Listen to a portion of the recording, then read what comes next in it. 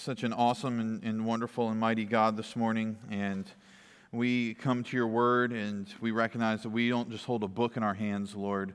We hold the living, breathing, active word of God, and that you have something to say to us this morning. And Father, the gospel this morning we see is confrontational. It demands a response, and I pray our hearts would respond. That we would not be lukewarm, we would not be indifferent, but that we would be resolute and resolved to be worshipers and to have surrendered lives that are living sacrifices for you. So work, Lord, through the preaching of your word this morning. Help me get out of the way, Lord, and help us to seek your kingdom first and be about your business. We pray this in Jesus' name. Amen. Well, if somebody asked you why Jesus came into the world, I'm going to guess that your first answer to them, like somebody just randomly walks up to you on the street and says, listen, I heard through hearsay you're a Christian. Why did Jesus come into the world? I'm going to guess your first response is not, well, he came to cast fire on the earth, okay? Probably not your first response. And your second response probably wouldn't be, he came to bring division. And yet this is the sort of language we see coming from Jesus this morning. This is not an easy passage in Luke 12:49 through 59. It is a passage that draws a line in the sand. It puts you on one side of the fence or the other. It is a passage that shows us what it looks like to be in Christ or to be outside of Christ. We are still in the midst of a chunk of teaching that started at the beginning of chapter 12. It stretches all the way to chapter 13, verse 9. This is one big long sermon from Jesus. We are getting closer to the cross at this point. And so as you get closer to the cross, you see the message of Christ becoming that much more urgent. He is urging people to make a decision, to respond to him, and he is urging people to turn away from their sin and to seek the kingdom first, as we just prayed.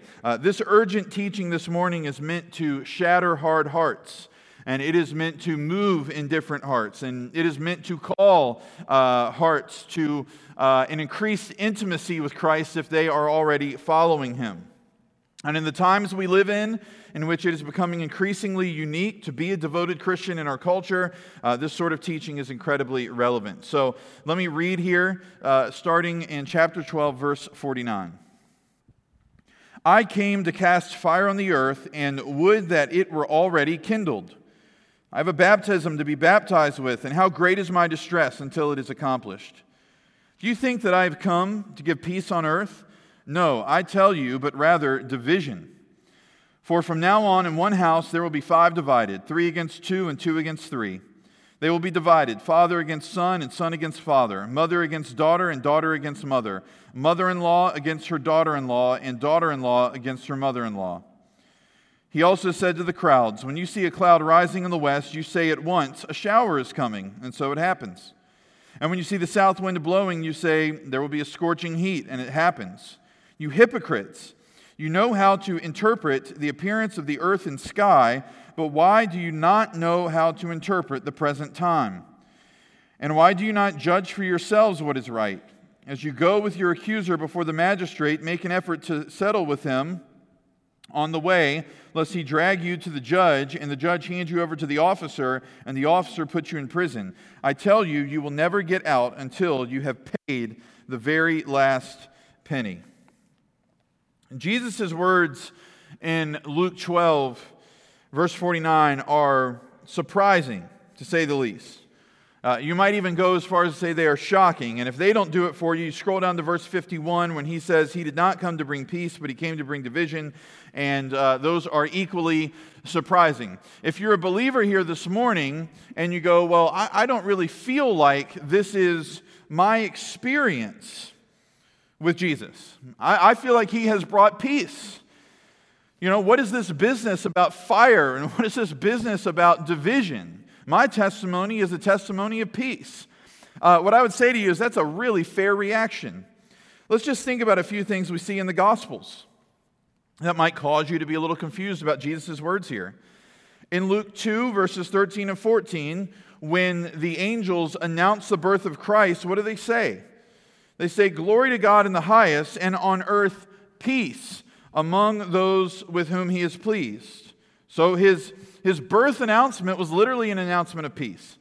In John 14, verse 27, he says, "Peace I leave with you, my peace I give to you. Not as the world gives do I give to you. Let not your hearts be troubled, neither let them be afraid." And so for the believer, the reason that our hearts are not anxious and troubled and afraid is because of the peace that Christ has left with us. In John 20, verse 21, he says, "Peace be with you, as the Father has sent me, even so I am sending you."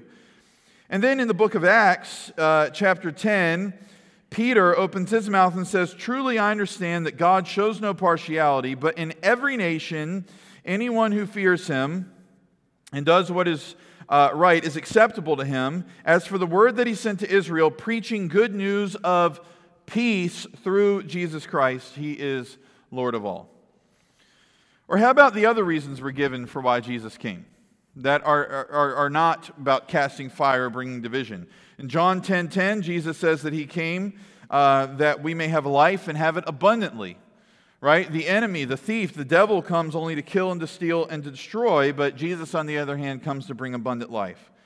In Mark 10:45, Jesus says, "For even the Son of Man came not to be served, but to serve, and to give his life as a ransom for many."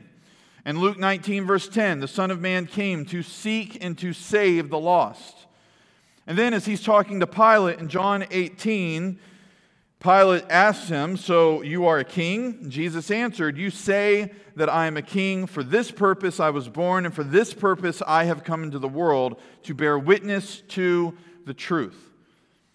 And then Paul, as he writes to Timothy, says that it's a trustworthy saying, deserving of full acceptance, that Christ came into the world to save sinners.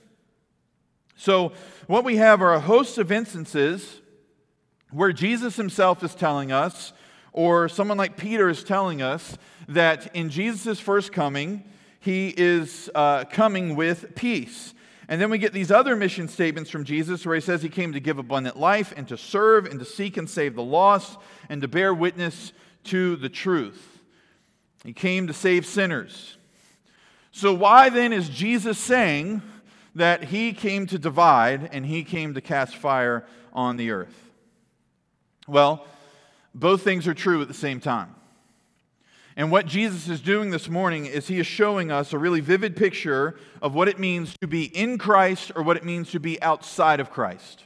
What it means to be under the new covenant of Christ or what it means to be outside of the new covenant of Christ. If you are in Christ, that is because God has brought a spiritual awakening to your heart. By the power of the Holy Spirit, he has opened up your eyes to the reality of who he is. He has opened your eyes up to understand that God is good and God is holy. He's also opened up your eyes to understand who you are, that apart from God, you are a sinner, that you have broken the laws of God and you are deserving of God's punishment. And he has opened your eyes to the gospel, the fact that God has sent his Son, Jesus Christ, into the world to live the perfect life that you failed to live, that Jesus died as a substitute in your place, that he rose again to defeat sin and to defeat death on your behalf. And if you're a believer, you have responded by the prompting of the Holy Spirit. You have responded by turning away from your sin, and you have placed your trust in Christ. And this morning, he's given you forgiveness, and he's given you eternal life. And with that forgiveness, and with that eternal life, and with your saving faith comes the divine peace that only knowing God through Christ can provide. So if you're saying, my experience with Jesus is that he has come to bring peace, I would say to you, absolutely, that is your experience because you are in Christ. For those in Christ, Christ has come to bring peace. But there is a whole world out there filled with billions of lost people. And there is a separation of those who have been found by God and follow Christ and those who are lost.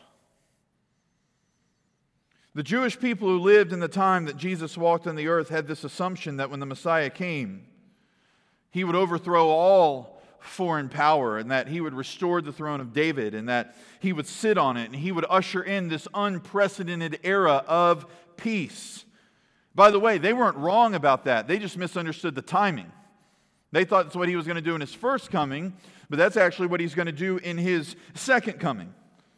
In his second coming, he will dethrone every throne. He will usher in an era of unprecedented peace for the people of God. But in his first coming, while he brings peace to those under the new covenant, he still brings division to the world. Division because his message requires a decision. Division because you follow him or you don't follow him. There is nothing in the middle with Jesus. So the division that he brings falls down that line. You are surrendered to him or you are not. You follow him or you don't. And he illustrates this by showing how the decision to follow him will even divide the most basic unit of human community, which is the nuclear family. Look at verses 52 and 53 here. For from now on in one house there will be 5 divided, 3 against 2 and 2 against 3. Man, this hits close to home for me because that's what we got in our house, all right? That's my math.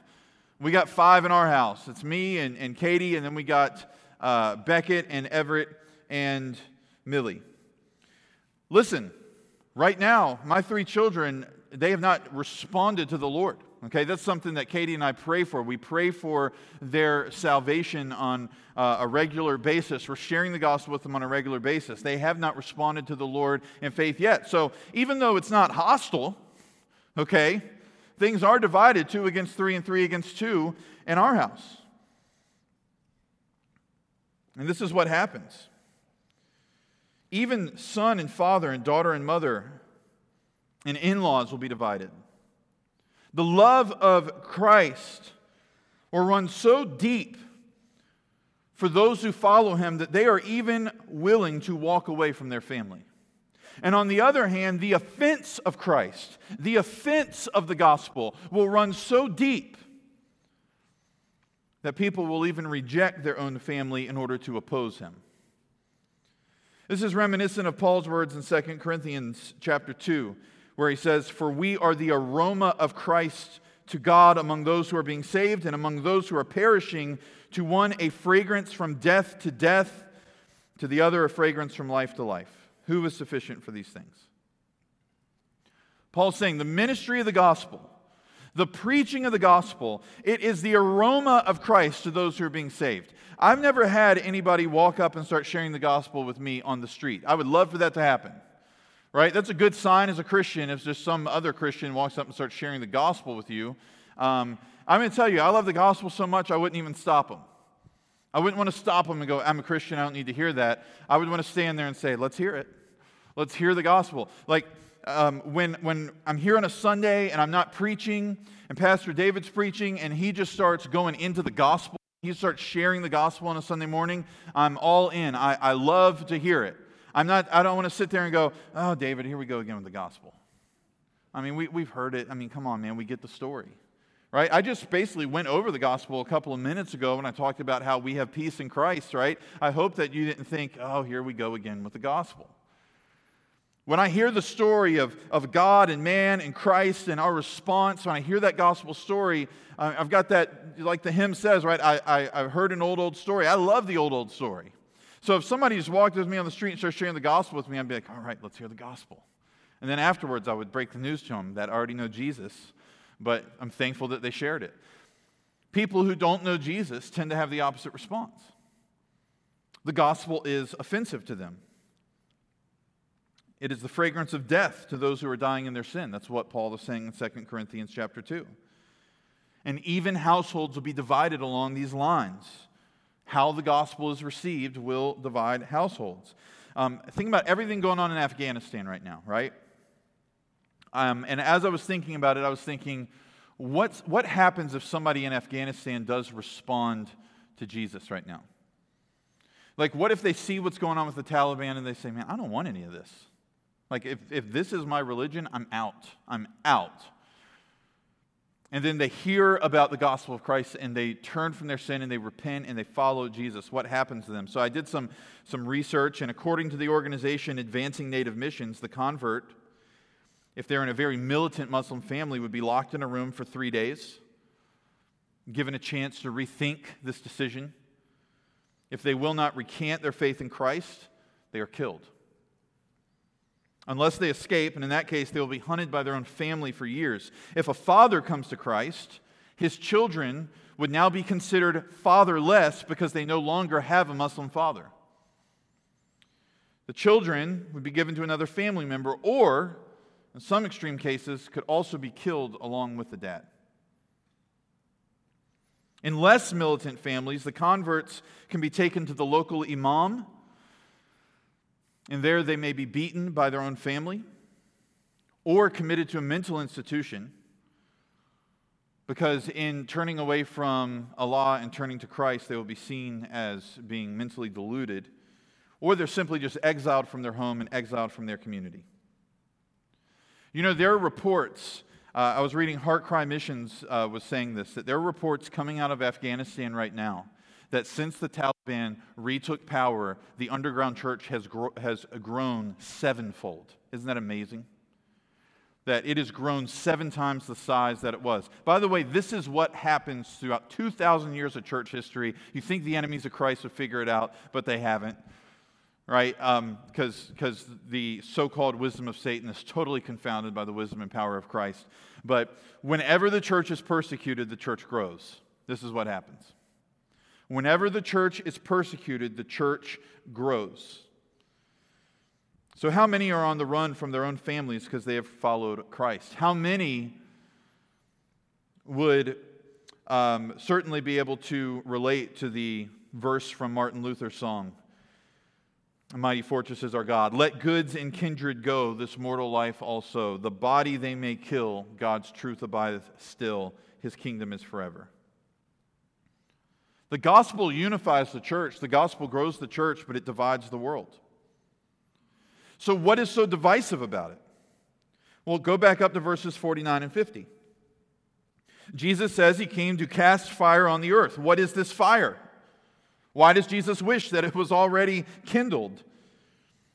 Now, if you go into the Old Testament and you go into the prophets and the scriptures in general, fire was symbolic of the judgment of God throughout the entire Old Testament. There's too many to pick from this morning to read, so I'm just going to list the books. In Deuteronomy, in 2 Samuel, in the Psalms, in Isaiah, in Jeremiah, in Lamentations, in Ezekiel, in Amos, and in Nahum, God's judgment is talked about in terms of fire. Okay? And in the case of the Psalms and Isaiah and Jeremiah and Lamentations and Ezekiel and Amos, it's talked about multiple times in terms of fire. And so following the course of the scriptures and the prophets that came before him, when John the Baptist hits the scene, in Luke 3, here's what he says: "Bear fruits in keeping with repentance. And do not begin to say to yourselves, 'We have Abraham as our father,' for I tell you, God is able from these stones to raise up children for Abraham. Even now the axe is laid to the root of the trees. Every tree, therefore, that does not bear good fruit is cut down and thrown into the fire." And then in Luke 3, verse 17, "His winnowing fork is in his hand to clear his threshing floor and to gather the wheat into his barn, but the chaff he will burn with unquenchable fire." So Jesus will cast fire on the earth, and what he's talking about there is the judgment of God. When is that going to happen? Well, it hasn't happened yet when he's talking. Clearly, he's talking about a future event. And it seems like it can't happen yet.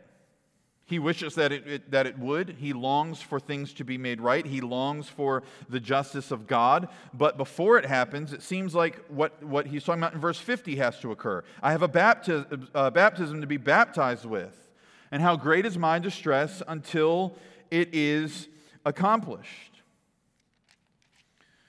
When he's talking about his baptism here that needs to occur, he's not talking about his physical baptism in the Jordan, because that's already happened at this point. And also, that would not be causing him distress. The baptism he's talking about is the cross. He's talking about what he's going to undergo when he dies on that cross at Calvary. Much like the entire world was baptized beneath the judgment of God in the days of Noah, much like Jonah was baptized in the sea for his rebellion, Jesus will be baptized into the judgment for sin that you and I should have received But He's going to get it when He dies in our place and He is our sacrifice. That's the baptism He's talking about. He will be baptized into the judgment that you and I should suffer for eternity for our sin. In Luke 9, verse 51, He turns His face toward Jerusalem. He is going full speed toward the cross from that point on. The cross is coming. The cross is approaching. Like we said, His message is getting more urgent.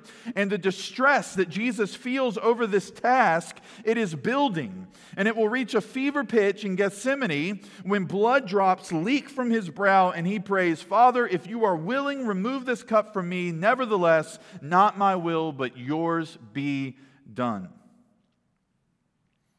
So Jesus has come to this earth to die. And in His death, He will absorb every ounce of wrath that God has for the sins of His people. And so here's the deal.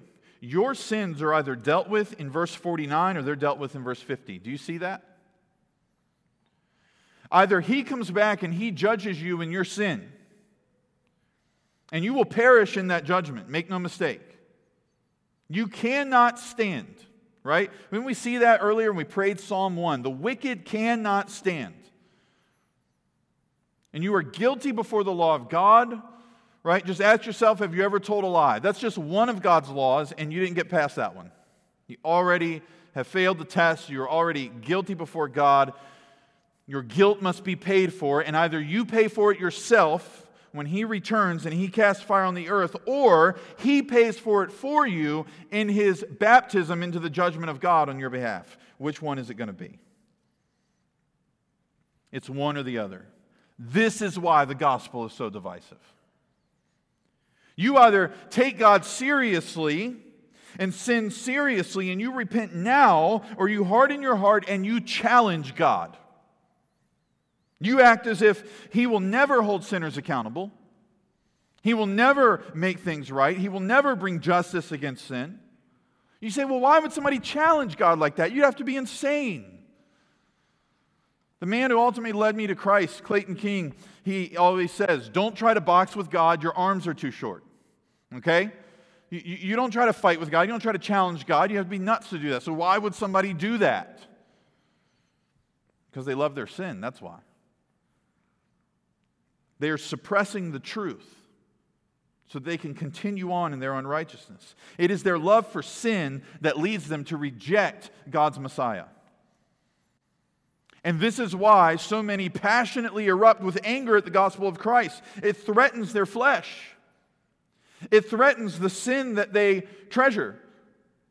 That sin could go one of two ways. It could be the sin of breaking the laws of God and being rebellious, or it could be the sin on the other side where they have created their own system of morality. We talked about Islam before. Their own system of morality where they can do a bunch of works and they can get themselves to heaven on the basis of their works. And so the gospel threatens both of those things. On one hand, the gospel says you'll never be good enough. So stop trying to play that game of morality. Repent now and trust in the only plan of salvation.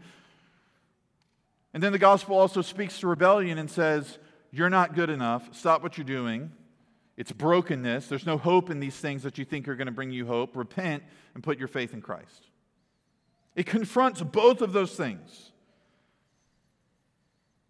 And it beckons us to ask ourselves the question, do I love my sin or do I love the Messiah? Is my sin dealt with in the first coming of Christ, when He died on the cross for me, or is it going to be dealt with in the second coming of Christ, when His judgment comes down on the world and people are literally running into the caves and saying, fall on me, rather than stand before God and face the judgment? And families divide over this, and friendships divide over this, and even entire communities divide over this. And this is what the gospel does. I know that a lot of you might have this desire for everyone to sit around a campfire and just love each other. Kumbaya, my Lord, kumbaya. You know what I mean? I get it. And so when we start talking about Christ dividing, you go, oh, I just don't like this part. I don't like this corner of the Scriptures.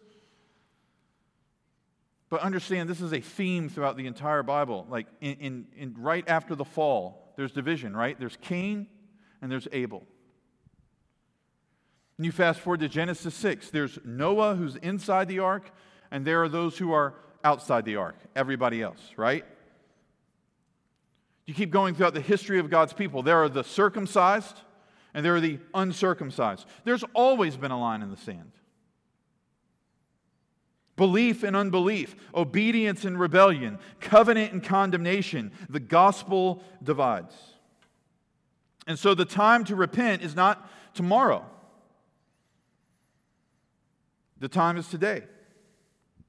The time to choose is not a week from now or a month from now or a year from now. The time is now. And so Jesus here, he illustrates this in two ways. The first has to do with weather. In verses 54 through 56, you see Jesus talking about how the people listening to him knew how to interpret the weather. They knew when it was going to rain. When a wind came off the Mediterranean to the west, it brought moisture, and when it hit the hills of Palestine, it turned to rain. So when the wind came and they would see the clouds coming off the Mediterranean, they knew, oh, here comes a rainstorm. It's happening. They knew when it was going to be hot. When the wind came from the south, it brought that dry desert air, that hot desert air. When they felt that south wind blowing, they're like, it's going to be a scorcher today. Get your work done in the morning, right? Get inside in the afternoon. It's going to be a hot one. So they could interpret the weather, but you know what they missed? Something a whole lot more important than whether or not it was going to be wet or dry. They missed the fact that the Son of God was standing right in front of them. They understood the weather, but they looked at the miracles this man had performed and they heard his teaching, and yet their hearts could not detect the reality of what was happening before their eyes. And Jesus looks at them and he calls them hypocrites. Why? Because they're Jewish and they considered themselves to be a light to the pagans. They considered Israel to be a light to the Gentile nations. But their lack of ability to discern exposed them as the ones who were in darkness, and it exposed their own foolishness. They had the law, but they missed the point of the law. They had the scriptures, but they missed the point of the scriptures. They had the prophecies, but they missed the point of the prophecies. The fulfiller of the law, the fulfiller of the scriptures, the fulfiller of the prophecies, he's speaking to them, he's standing in front of them, and they didn't listen. And not only did they fail to discern who he was, they failed to discern how dangerous it was to reject him. They picked up on the weather forecasts, they reacted accordingly, but they were blind to the fact that the one who created the weather was in the flesh in front of them. And they needed to repent unless they wanted to receive the fire that he would ultimately bring down upon the earth. The second illustration that urged them to make a choice had to do with an example of settling with an accuser. We see this in verses 57 through 59. Here's the situation. If you had an accuser, that accuser would bring you before the magistrate in a legal matter. If the magistrate saw enough evidence to proceed with the case, it would go before a judge. If a judge found the accused guilty, they would go to prison. I see Lewis Murray's here. I got my lawyer man here this morning. It's good to have you in town, Lewis. So this is resonating with Lewis right now, okay? What would you do if you were accused and you knew you were guilty? You try to settle out of court. It's the same thing people do now, right? You try to settle out of court. You would try to make things right on the way to the magistrate so it never even gets before a judge. So this is Jesus' point. He's saying, if you do this in legal proceedings with humans, how much more should you urgently make things right with God? You can't wait until you died and you standing in God's courtroom. It's going to be too late. You're going to be found guilty. You'll be thrown into the prison of eternal judgment for your sin. You won't be able to get out because you can never pay God back for all the sin you've committed. Breaking the eternal law of an eternal God demands eternal punishment. So you need to repent now. Be reconciled to God now. And here's the great thing. If you settle out of court, right, you've got to pay out of pocket for that settlement. But in the gospel, Jesus paid out of his pocket with his lifeblood so that your debt would be removed. He's already paid the price. You just need to respond in faith. He says in verse 59, I tell you, you will never get out until you have paid the very last penny. Jesus already paid the very last penny for your sins. Don't ignore and reject his gift.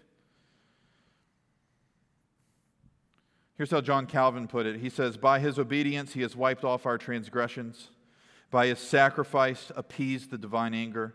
By his blood washed away our sins. By his cross borne our curse. And by his death made satisfaction for us." We have our songwriting team. After this sermon, we're going to sing the song, We the Workmanship, that they wrote. Maybe y'all could write a song off that Calvin quote. It's pretty good. Not to give you ideas, but what Jesus is saying here is seek the Lord while he may be found. Call upon him while he is near. Some of you have so much in your life that is straight, right? You have your 401k, your retirement set up. You've provided the best you can for your kids. You've been putting away for college. You pay the bills. You try to take time to make sure your physical health is intact, your mental health is intact. You take a me day, you know what I mean? You got your gym membership. You exercise, you run. In other words, you discern the weather and you settle your accounts. But you still haven't laid down your life at Jesus' feet and said, "This belongs to you." You still haven't turned away from your sin. There's a line drawn in the sand, and you have not let goods and kindred go to follow Christ. And here is Jesus this morning saying, discern who I am. You can discern that you need to save now because maybe Social Security won't even be there for you by the time you're old enough to get it. You can discern that it's good for you to have a gym membership to keep your body healthy. You can discern that you can't eat Burger King every day, right? You can discern that it's good for you to save. You can discern that it's good for you to put something away for your kids. But what about me? Settle your account with me. And so what are you going to do? He deals with your sin now and gives you peace, or he deals with it later and you receive death. Because the wages of sin is death. Seek the Lord while he may be found. If you are here with us today and you don't know the Lord Jesus, you can email us or you can text us at this email address, connect@seafordbaptist.com. So you can get your phone, and if you got an iPhone, you hit that Messages app, right? And just where you would normally put a phone number, just write connect@seafordbaptist.com. Type that in there and just send us a text to say, I want to know more about following Jesus. I'm ready to lay my life down. I want to know Jesus. If you're watching at home and you want to know this awesome Lord that we have worshiped, our wonderful, merciful Savior, then just send a text or an email to connect@seafordbaptist.com. Pastor David and Pastor Michael, yes, me.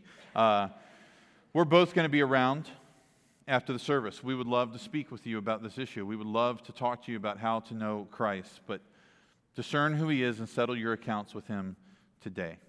Do not wait. Let's pray.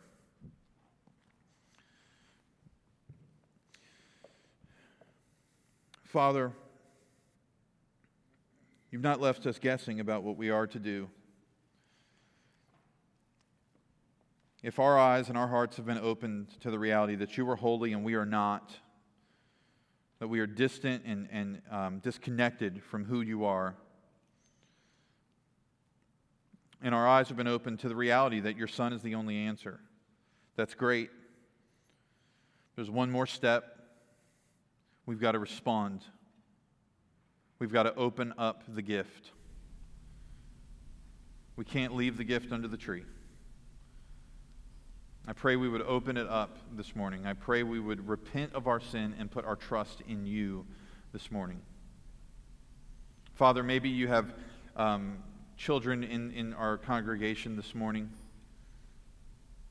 and they want to make sure that they are fellowshipping and yoking together with others who have seen the line in the sand and have settled their accounts and have repented of their sin, and they have drawn close to the Lord while he is near. And they want to join our church. They want to go shoulder to shoulder with other brothers and sisters and bear up the burden of being the workmanship of Christ. If that's the case, Lord, I pray you would lead them to respond. They can send a text or an email to that same email, Lord, and respond. Whatever you're calling us to do, whatever you're calling us to forsake, Lord, I pray that we would for the sake of knowing you and serving you.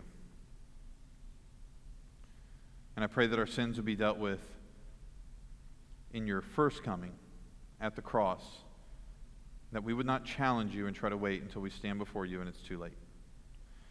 We love you, Lord, and we pray this in Jesus' name. Amen.